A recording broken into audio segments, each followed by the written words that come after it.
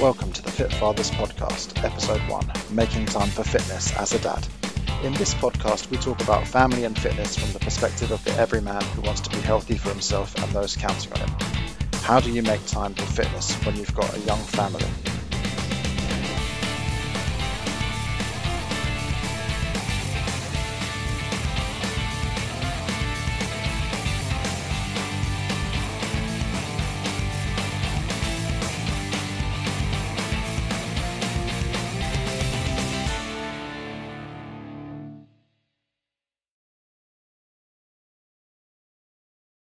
I think people like to know about the real us, not just what we put on Twitter, For because sure. I mean, it's 10:08 here, so I've already woken up and done my workout. I got up really early, 10 o'clock. I went to bed at 8. I got up at 10. I've got my black coffee with salt in it, and what else am I going to do? I haven't had my cold shower yet, but that's on the way. After this, I'll have a cold shower. So just because we're exactly like we appear on Twitter. That's how we are in real life. Yeah, exactly. Yeah, we're big advocates of black coffee and salt for fuel. Um, but yeah, I mean, that was the driest humor ever. It took me a second to realize you were making a joke. But that's what people say on Twitter. You see people saying stuff like, "I didn't go to bed till midnight, got up at 3, killed it in the gym." And I'm like, yeah. I mean, there's so much wrong with that. Even if you did do that stuff, you shouldn't be modeling that to people. That's how people get hurt. That's how people get burnt out. That's how they end up so overtrained that they're not a decent human being to their own family. I mean, maybe you're the weird one in a million mutant who can run on 3 hours of sleep and still be a decent human being. But that's not applicable to the wider audience. So I don't know why people insist on selling that bullshit. And Sorry, I who shouldn't needs? swear on a podcast. Oh no, I don't know. You didn't offend me. um, who really needs to get up at 4 in the morning anyway? Like, um, if you do need to, then Yeah. fine, and work out at that time. If that's the only time you're going to be able to make it work, then I get it. Yes. I mean, there's got to be something else, right? I mean, if you're going to sacrifice sleep to that extent to work out, There we go. That's better. then it's not going to be the most productive workout that you could have had. And then if there's any way that you could just work out at a different time, even if your workouts are going to be shorter, I would say that the improved sleep is more important. Um, Yeah. and if you're just doing it just so you can say you got up at 4 o'clock and did a workout just for the man points or whatever, then that's just completely stupid. Anyway, Yeah, I because feel quite nobody passionate else about it. cares. Nobody else Yeah, they don't. matters I'm going to anyway. hold myself because I'll just go off on one. Anyway, Yeah. No, I mean that's exactly what I was going to say about it. Is most people if they were to do that, all they would be doing is they would be getting an ineffective workout, shortchanging themselves on sleep that they desperately need. I mean, that's the worst of both worlds. You've managed to fall down on both of those priorities rather than choosing one and just making some headway on it. Like, if you're down to getting 4 hours a night of sleep, probably working out's the least of your problems. You should probably start examining your life and try to figure out a way to prioritize a little bit more sleep because, I mean, that's just not good for you. I mean, hormonally, psychologically, anything. Like the body's just not meant to run on no sleep and over a longer period of time. Actually, I have a true personal anecdote about that. When I was in college, I worked to pay my way through it because I mean I didn't get enough scholarships because I was a terrible student, and my family didn't have the money to pony up to pay for it, so I had to work through college, and I was in my first 2 years. I worked in restaurants. I mean, I worked in restaurants longer than that, but I worked in a kitchen in a very busy restaurant, and I worked very long hours. Like I would say, an average week was like 50 or 55 hours of work. So I would get up in the morning, commute an hour from the suburbs where my parents lived, and I would go to university. I'd have 8 o'clock classes, and I'd get out around 2 p.m. and I would start work at 3 p.m. and I would often not get home till after 1 o'clock in the morning.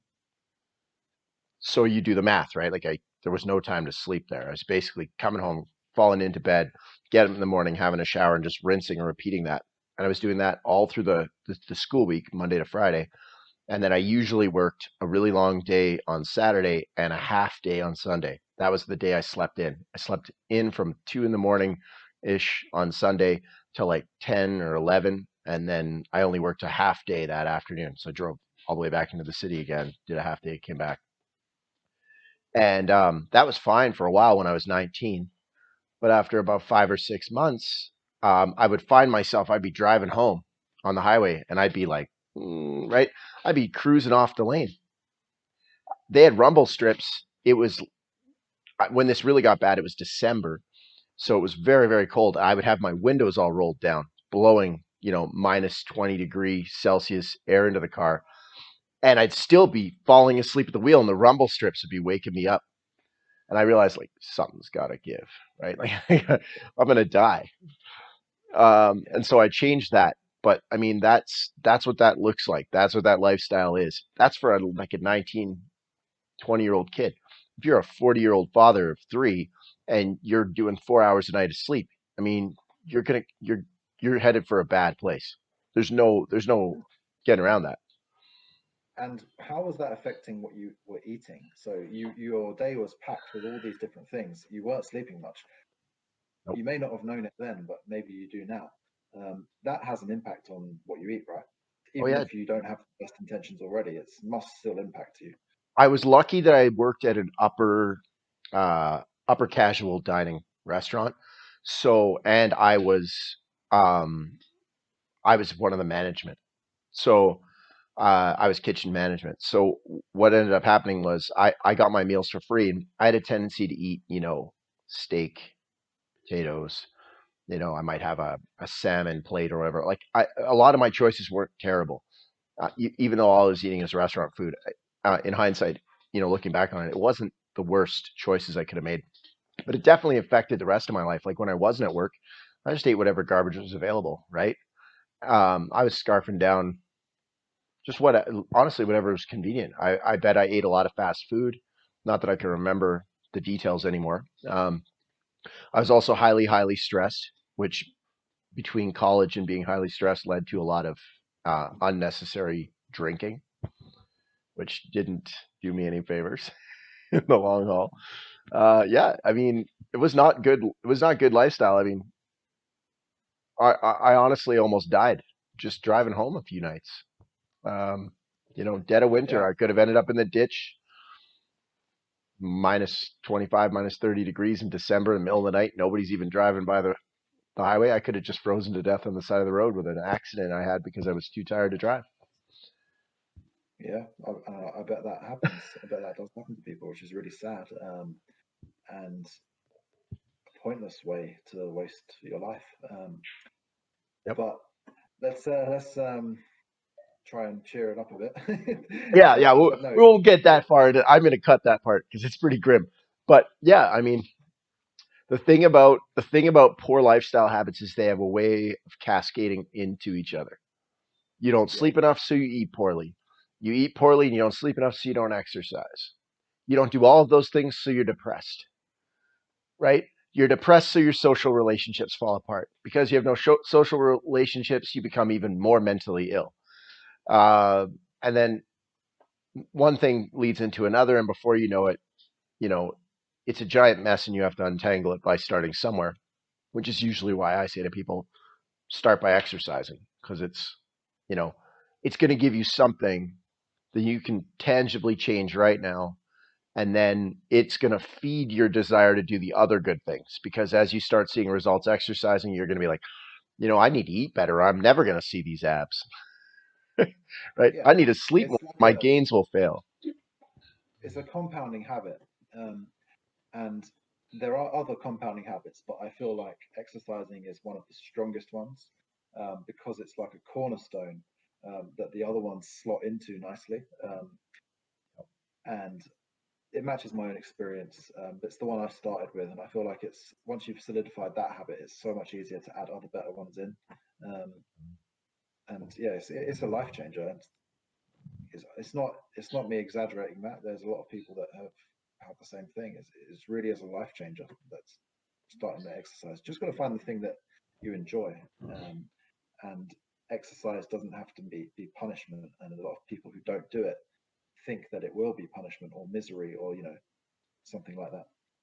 That feels pretty good, actually. I mean, it's hard when you first Yeah, start, right? Like, there's no point in sugarcoating that too much. You're probably going to be a little sore. You're using muscles that you've neglected for a long time because regular everyday life.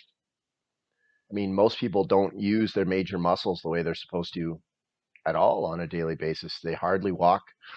They don't do any strenuous activity, and a lot of people never bend their knees far enough to even get full range of motion in their posterior chain, right? So when they first start lifting, it's a lot of it's a real bending. shock. Yeah. So okay, so now we're talking about lifting. So let's start with our first our first question. You've got a baby on the way. You've got a toddler at home. You're you've got full-time work in a professional capacity. You run your own business. You're married and you're planning to stay that way. How is it that you manage all that stuff?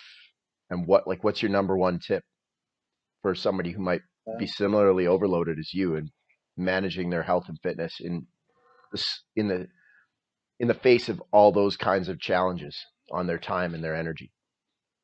so I used to think that if you go back to before I had kids, well, I only have one at the moment, but I will have two. If you go back to before I had any children, um, I used to think that my workout program or routine had to look a certain way for it to be effective. And I used to think that if I wasn't spending an hour in the gym at a time, 4 or 5 times a week, and usually longer than that, an hour 30 really each time, multiplied by 4 or 5. Multiple exercises like 6 or 7 per session with at least 3 sets each. I thought if I wasn't doing that, it wouldn't be worth it. I thought that the returns were linear, and they're really not. So that point of diminishing returns from everything you're doing, this is what I would say. That point of diminishing returns is probably much further to the left of the curve than you think. And just to make this really easy, much easier to understand, you don't need to do that much. You really don't need to do as much as you might think, to both progress and also to just maintain what you've got. So this all changed for me when I had about what? How old is he now? He's 20 months old. So yeah, so back in November 2018, when our son came along, um, it really did change when and how I could work out, because I was going in the mornings. I was getting up at 5, as we kind of spoke about this already, but I was getting up at 5, so I could go and get to the gym, because I had to get a train to work, um, and then I could go and get a workout done before, you know, along the way on my commute. So I'd be getting a train, going into the gym, and then going to work from there. And I'd be spending an hour and a half in the gym, and then a bit more time as well for getting changed and showered and stuff. Um, I just couldn't do that anymore, because we didn't get one of those children that sleeps well. He's amazing in every way. Do those Really, children really the best. exist? Really? So yeah, I've heard of Come some. on. They're like unicorns, but they probably make up for it in other ways, because our son, he really is adorable. We jokingly say it. We say, oh, he's the best boy in the world. But he just didn't sleep very well at all. Like, as bad as you think it, if you're not a parent, as bad as you think it can be, it's a lot worse than that, Yeah. than whatever you imagine. Like, especially Encouraging at as first. that all is, right? But it's the truth. Yeah, You haven't been yeah, there it's yet. Sorry. yeah, Sorry, we're bursting your yeah, bubble. it's really bad. It's starting to get better now. So from about the 18-month mark, it's started to get better. I now get woken up maybe twice a night, um, which is like, I can deal with that. But at the start, it's like 10 times a night or more. Um, anyway, that's all just to say that I just couldn't get up at 5 o'clock in the morning anymore. And also, I couldn't even just go to the gym a little bit later in the morning, but not spend an hour and a half there, just spend maybe 45 minutes there. I couldn't do that either because as little sleep as I was getting, my wife was getting even less because he was breastfed for the first year of his life, which means that every time, all those times he was waking up, she was spending 20 minutes feeding him and then having to, then she's awake and then having to get back to sleep and then he wakes up again for another feed. So when he was ready to get up for the day, it was when I would take over and she'd get a couple of hours then. And then I'd go to work and she'd do it, looking after him all day. So that left no time there. That time when I was in the gym was now me looking after my son and bonding with him and spending amazing time with him in the mornings before I went to work. So the gym got sacrificed there. So what I did was I just started going in the middle of the day, taking a lunch break. And things change when you become a parent. Like I think I did anyway. Stopped caring about what people would think of me for leaving it on time and taking the break that I'm entitled to. So I was just going to the gym, and it took 10 minutes to walk there, 10 minutes to walk back, time for changing and everything, and then working out in an hour. So my workouts were like 20 minutes long, and I was just doing one compound exercise per session. And you'll remember we spoke about these when I was trying to figure it all out. We had some good discussions, and Shane gave me I some do. ideas. So my first idea was I was going to do one compound exercise and just do as many sets as I could fit into that 20 minutes, and I was getting in about 5 or 6 sets. And then you kind of suggested maybe I do 2 exercises of 3 sets or 2 or 3 of each, Yep. which was working really well. So I would. And I found that I was able to make progress doing this. Just 2 compound exercises 4 times a week, 4 or 5 times a week, 2 or 3 sets. So what is that? Say it was 4 sessions, which is what it usually was most weeks. 4 sessions of 6 sets, 24 sets a week, covering the whole body. Wow. A lot of people do 24 sets an a workout or more. Yeah, that's what I was looking for. Yeah, 24 sets for the whole body per week. And that was enough. And I was making progress. I feel like I made gains over even with the crappy sleep. I was making gains. I was stronger than ever before. Once the sleep improved a bit, at first it was like a train hit me, but yeah, you just adapt, and yeah, you really don't need as much as you think. So No. I'm kind of rambling here, but yeah, long story short, kids take over everything, and they're amazing, but you've got to find out a new workout program that works for you, and much less than you think. Yeah. You really don't need that much, and focus on compound exercises. That's actually, I mean, that's pretty much been my experience too. Like, our son came around, so that's 3 kids, and that's two phases. So it's a pretty similar situation in that way. And I was even older this time, and I just knew there was no way I could push as hard and as long as I was.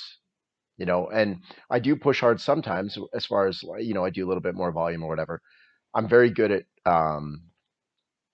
auto regulation of my own training. I don't think that the average client is likely to get there anytime soon, but I really know how I'm feeling, and I'm good at reading when I need to dial it back or when I can push a little harder. But even still, of late, I've been trying to cut fat and stuff. I still have small kids running me pretty hard. And my approach has been just like that. It's been like, what's my minimum effective dose, right? Let's find that. Like, for how can I continue to reach my goals and do the least amount to get there? And it's been really surprisingly effective. I've hit a PR almost every single time I've been in the gym this month while losing weight. Uh, I think a lot of people just don't realize how big of an epidemic there is out there of doing too much. Yeah, that's the real epidemic. No, I won't say that. I'll take that back. But yeah, I find that impressive. Hitting PRs when you're losing fat, that's like amazing. Yeah, it's I'm way not past gonna. my wildest expectations, honestly. I'd have been happy just to sort of roughly hold on to what I had. Yeah. I usually end up losing a bit of strength every time I cut, but I probably go too drastic.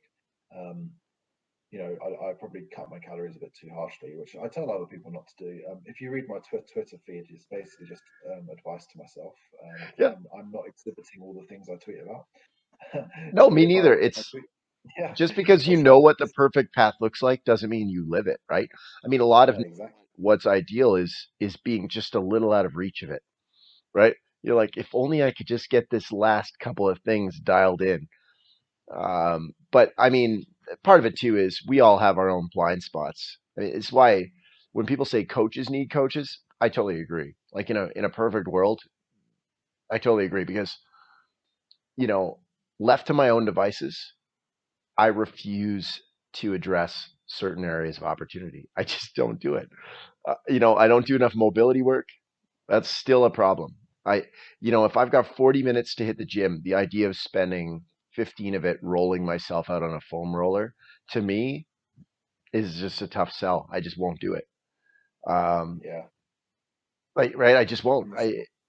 It's not motivating. I don't like it. It's not that I don't think it's valuable. It's just if something's got to go, that's the first thing I'm going to cut.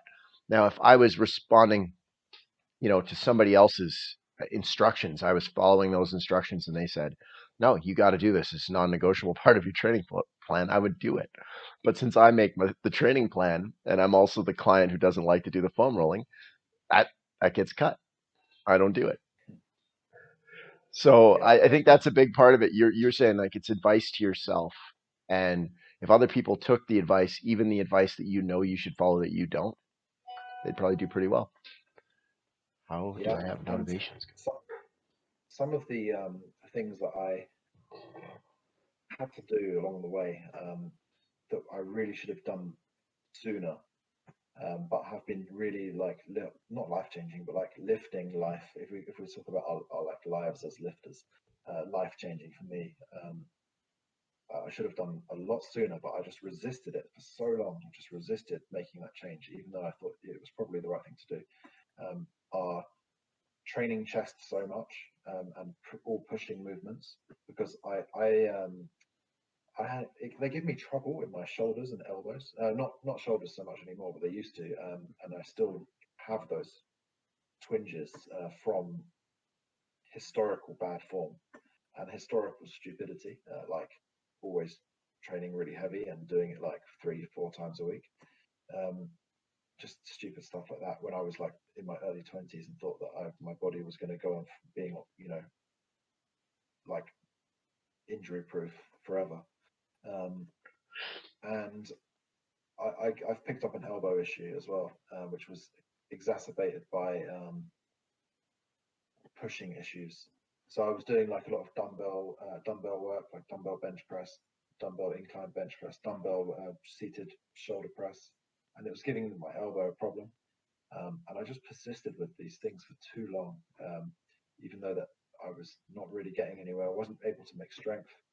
Um, my left side had a huge weakness compared to my right because that was the side of the problem.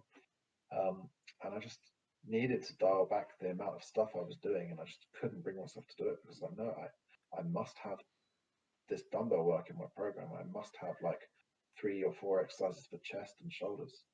But I eventually just kept it to just one exercise for chest, which is now incline bench press with a barbell, and one for shoulders, which is well, at the moment it's not, but it was military press, with a barbell as well, because those are the ones I could do with no problems, and they were enough. That was enough.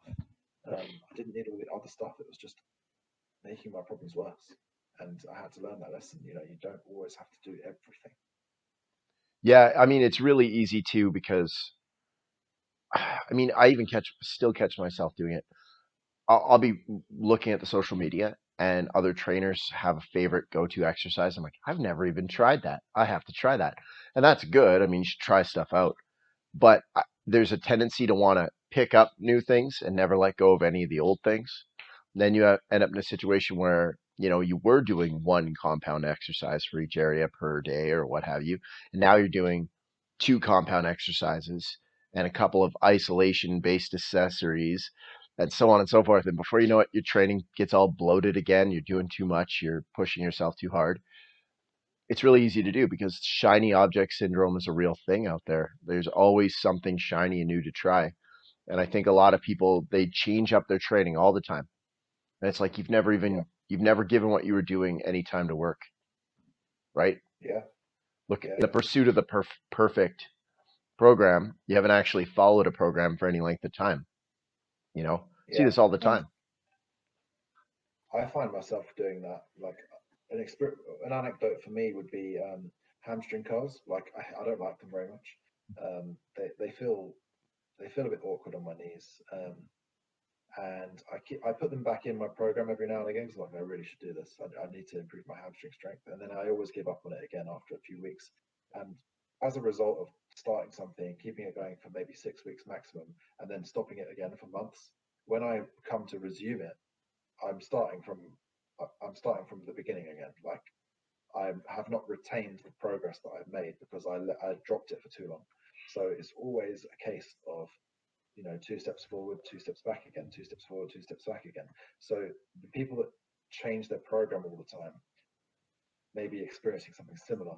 Perhaps not no progress, but not as much progress as they could have had if they just stayed true to one thing and just got consistently better at that one thing.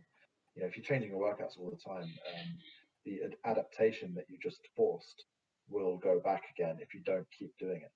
So Yep. that's why I don't like to.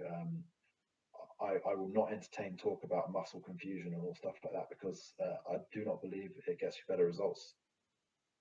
Okay, yeah, okay. That's a good. I like this as a transitionary question. What are your top peeves when you see training, marketing, and people pushing their their training philosophies? What are your top? What ones set you off when you see them? You just I mean, I rarely engage, but when I see somebody say, "Well, you have to do this thing or you have to do that thing," and I don't agree with it, there's a few of them, and I usually just pass it by. But it's real tempting in certain cases. I'm sure you feel the same way about some stuff. What are they? Yeah. Okay. So I think given a bit of time, I'd come up with a better list, and I'm gonna forget stuff because there's probably quite a lot. But um, Doesn't need to be a whole list, we, just we've a few. we've touched on muscle confusion, so that's a big no-no for me. You need a plan that's consistent. You shouldn't be, keep doing something for me minimum 8 weeks, better 12, Yeah. in my opinion. I'm sure people will disagree with me on that, but that's fine. Um, fat burning workouts, not a fan. People trying to burn away their fat in the gym, um, possible, yeah, but effective, not really. You're much better served by just looking at your diet. You could probably burn maybe an extra 100 calories in a with a very intense lifting session. Like, and by intense, I don't mean intensity of lifting, like weight on the bar, which is what we usually mean when we talk about intensity. I mean about like busy, like jumping from one thing to another, lots of stuff all crammed in, and a lot of it very lightweight because you're doing like, well, you're not resting, so you're not going to be able to lift very heavy. Like your So you might classic hit burn. workouts. Yeah. So I mean, I get that some people enjoy that sort of thing, but for the amount of extra effort, you're not going to burn that many calories, and it's easier to just remove them from your diet, in my opinion. Now, other people will disagree, and I'm sure they've had good results doing what they enjoy. But I personally just hate that style of working out. It's like punishment to me, not Yep. fun. Me too. So that's more personal. Something that I dislike when I see it in the gym is um, people going to failure on big lifts, and I'm thinking of the bench press here, and then their spotter kind of allowing them to continue going on that set, and get out lots more reps, even though they've already actually failed, and the spotter is just helping them a lot. I don't think there's a lot to gain there, and you're just you're making recovery harder, and you're not gaining anything by doing that. You're just taking it out of yourself for the next set. Um, so that's a bit pointless in my opinion. It's counterproductive. Yep. I mean, I could go on forever. I can probably keep thinking of them, but like, I'd like to hear some of yours. Well, honestly, the workout for fat loss is really high on mine too. I I don't keep track of research. I'm one of those read and forget kind of guys. Like, I just take what I need to take out of it, and then I don't bother to bookmark it or anything like that usually.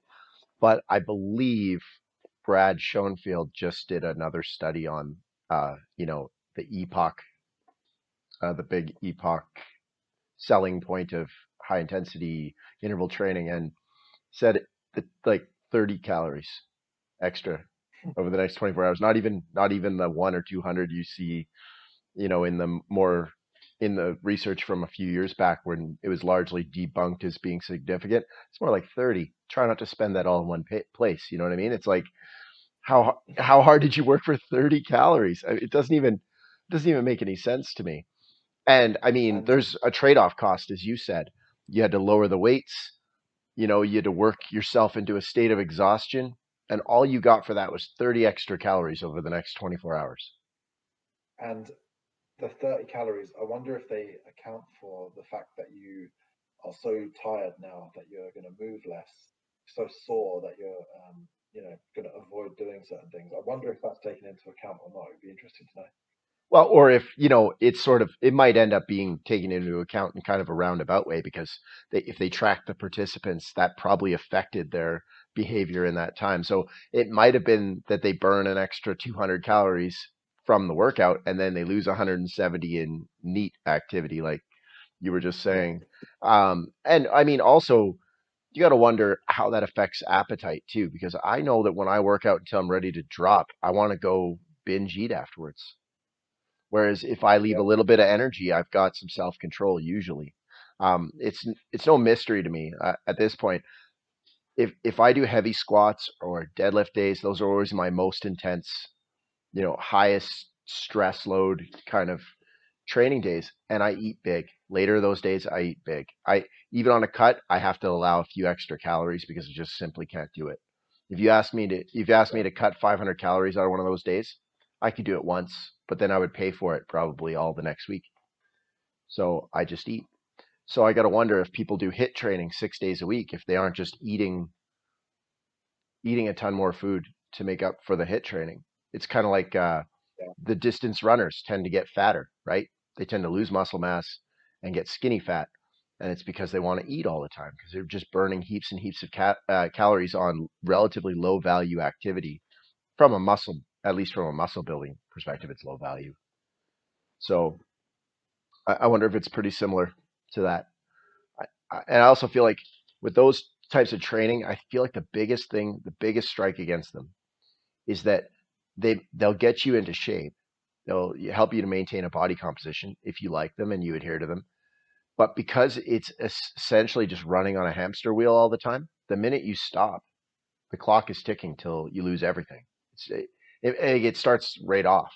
I've known lots of people that did the drop in hit, you know, what's it, CrossFit Light is how I would describe it. Workouts at those, the small boutique gyms that just do the hit training and stuff. And they get in great shape. They're going, or they, much better shape than they were. They lose a significant amount of fat. They're going multiple times a week for 3 months, and then something comes up, they get a little busier in life, and they start being kind of spotty about attendance. And then shortly thereafter, because you get spotty about attendance and your performance starts to drop, and it starts to be a less and less pleasant experience every time you go in, they stop going altogether. And it's only another yeah, couple of months till it's like they never went at all. They look yeah. exactly like they did before they went. So you got to ask yourself, is that a sustainable strategy? Are you going to run on this hamster wheel forever? It's a high time and energy investment. And I feel like the more muscle you gain, um, the easier it is to retain the new shape. Um, because muscle is a very metabolically active tissue. I'm gonna make sure I say that right. It requires a lot of calories to maintain muscle, well, comparatively to fat.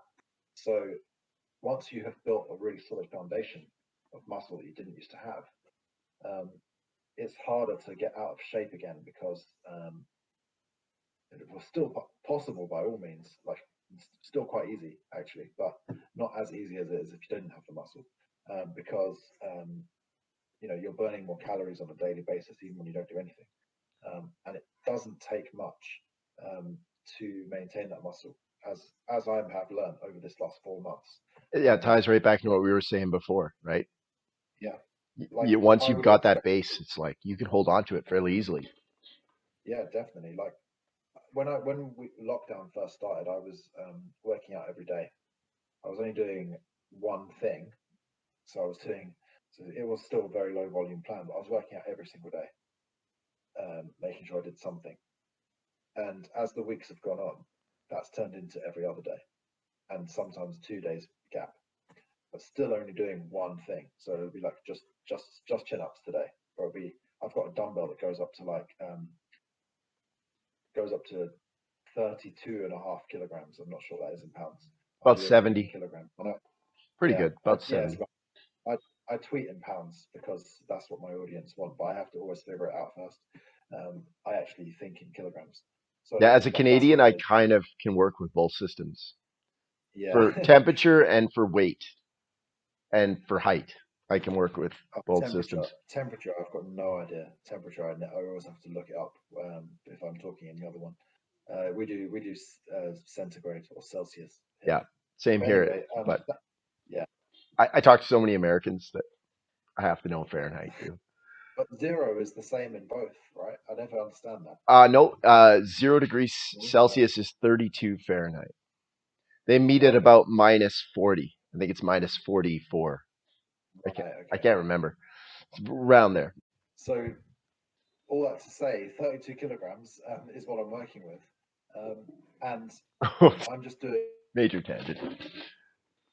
So if I'm shoulder press, it's one arm because I Yeah. my weights. I'm using like all the weight, but on one dumbbell. So if I wanted to use two dumbbells, it has to be 16 kilograms. So Oh, I'm doing 32 kilograms, and I'm doing one arm shoulder press, and that's one day's workout. Chin ups is another day's workout. I've got an ottoman, which is for Bulgarian split squats with that weight, 32 kilograms again. So only one thing per day. And recently it's become every other day or, a day on and 2 days off.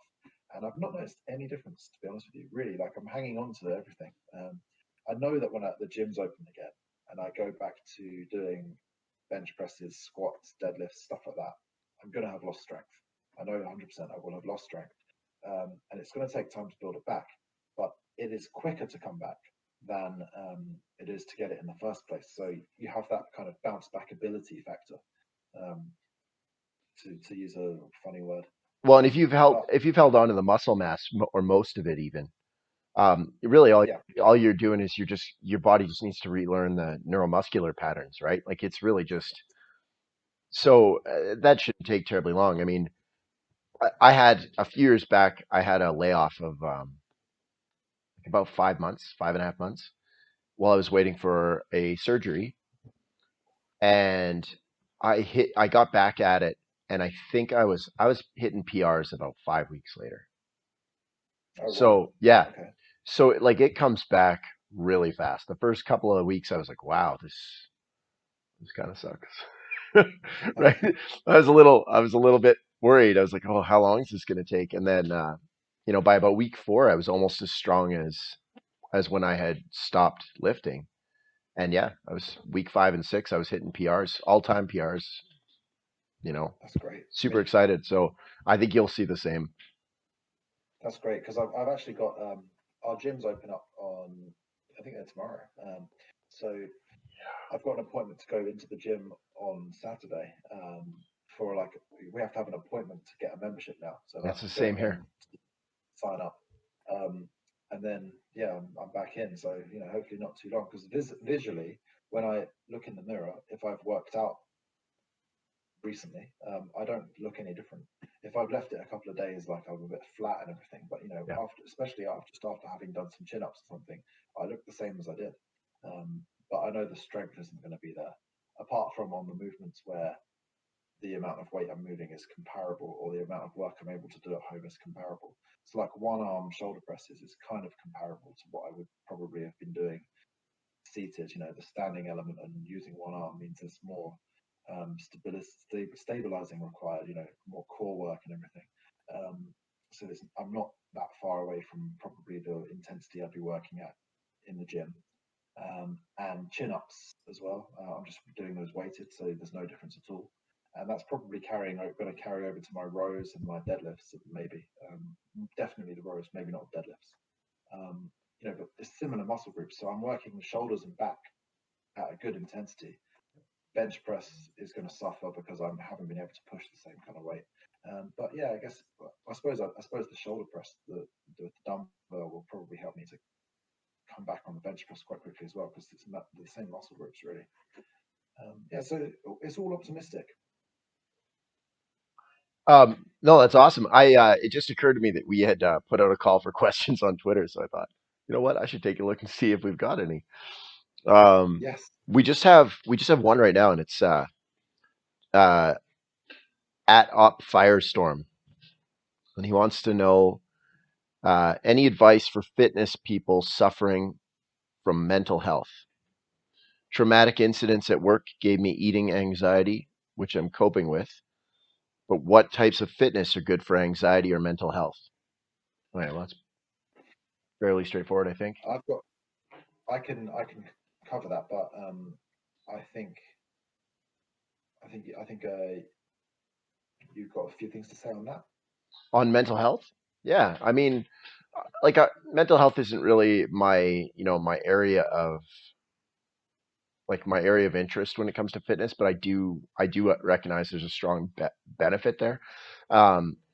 Anxiety, I'm not 100% sure how that all plays out, but I do know that resistance training has been demonstrated to be more effective for treating depression than any existing medication. So the medications the antidepressants that they're giving out are less effective than a good dose of resistance training for treating depression. So I got to imagine anxiety and depression are somewhat similar in that they are,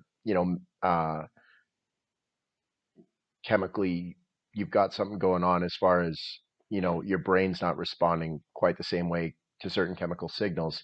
And you got to think that, that anxiety couldn't be hurt too much by a strong regimen of physical training. I know a coach who actually specializes in management of mental illness through exercise and diet, and she has anxiety issues, and her training has significantly lessened her difficulties there, and I believe she isn't on any medications at this time. So resistance training is good for anxiety. At least that's been my experience. I mean, I don't know much about what happens on, I haven't read many studies on this or anything, but it's clear that there are endorphins released when you do any sort of physical exercise. And it would not surprise me to learn that that's higher with resistance training. And it seems like that's the case with what you've just said. Personal anecdotes, I feel better after having done it. It's just a shame that it might be a little bit of a catch-22 situation for some people, because if you have anxiety, the idea of going to a gym or doing something where others may see you can be very off-putting. Absolutely. So in order to get the benefit, you need to overcome those difficulties. It's kind of a difficult one, but if you can get it started, I'm sure it could be very helpful. And the other thing I was going to say was, no, it's gone. Sorry, you have to edit that bit out. It's all right. If it comes back, you can just interject later. Just be like, I remembered. That we don't hold to any formal rules on this discussion. So yeah, I mean, what you were saying is dead on about.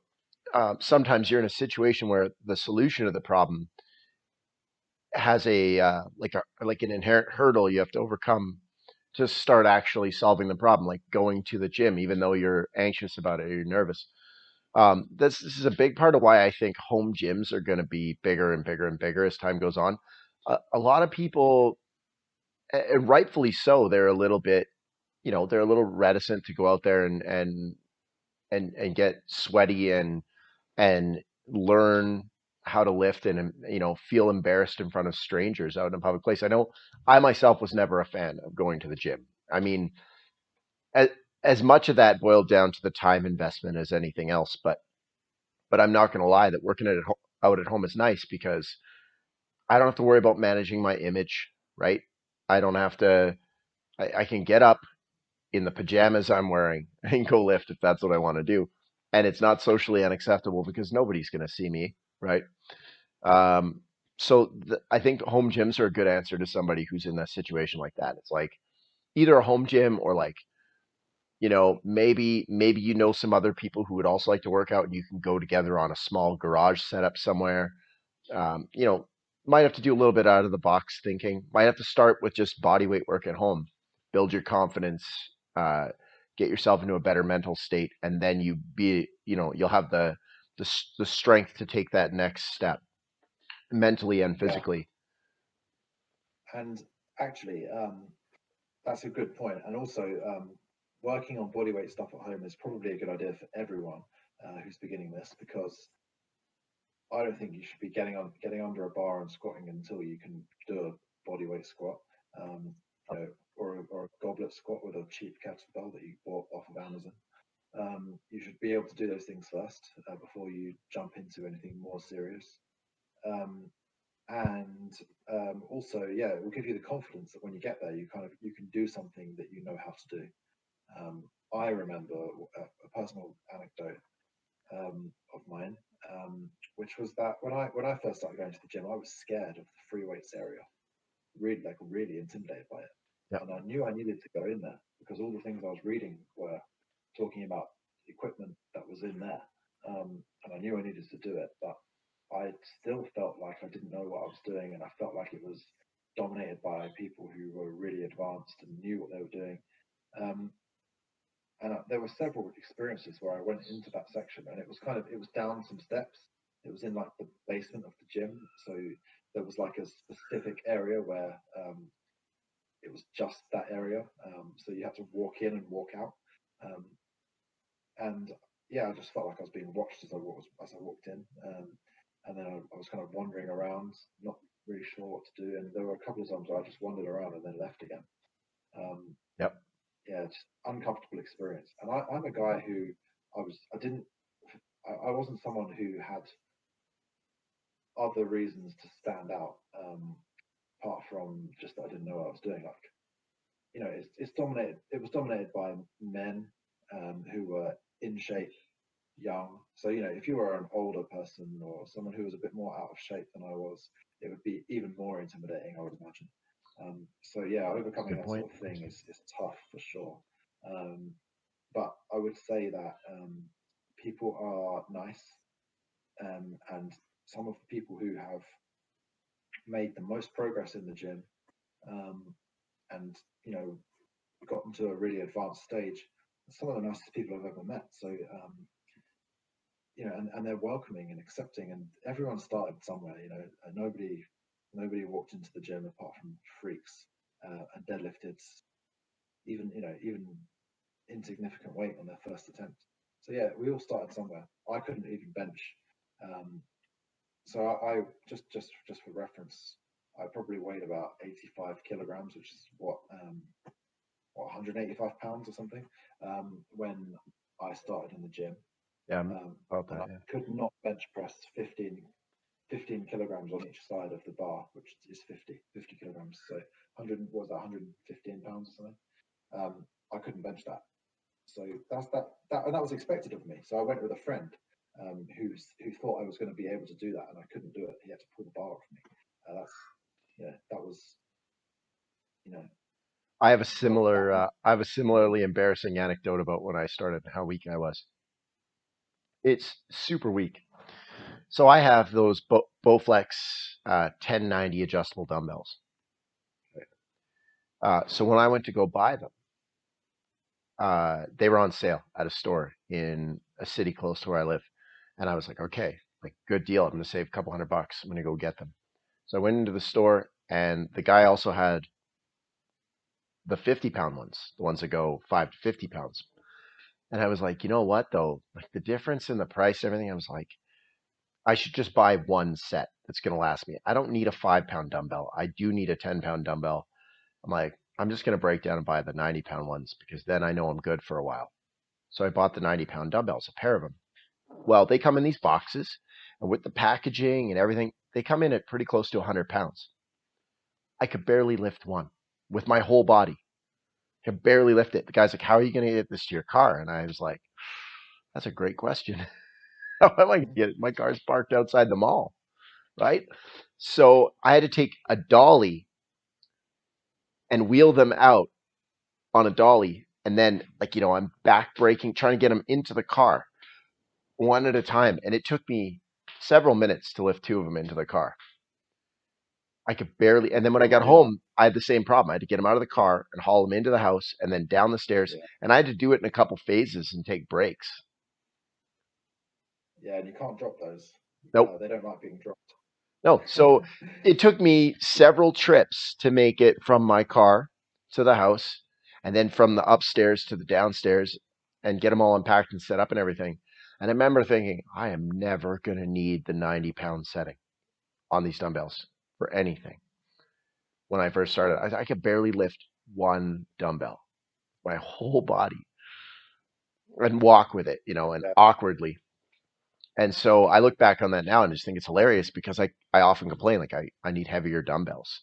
Like, there's several exercises for which 2 90-pound dumbbells is not sufficient anymore for me to effectively complete the work. I actually had to break down and buy I have the Olympic handled dumbbells that you can slide your Olympic size plates on, and I don't trust that for overhead work, but I can use it for lower body stuff and rowing and stuff.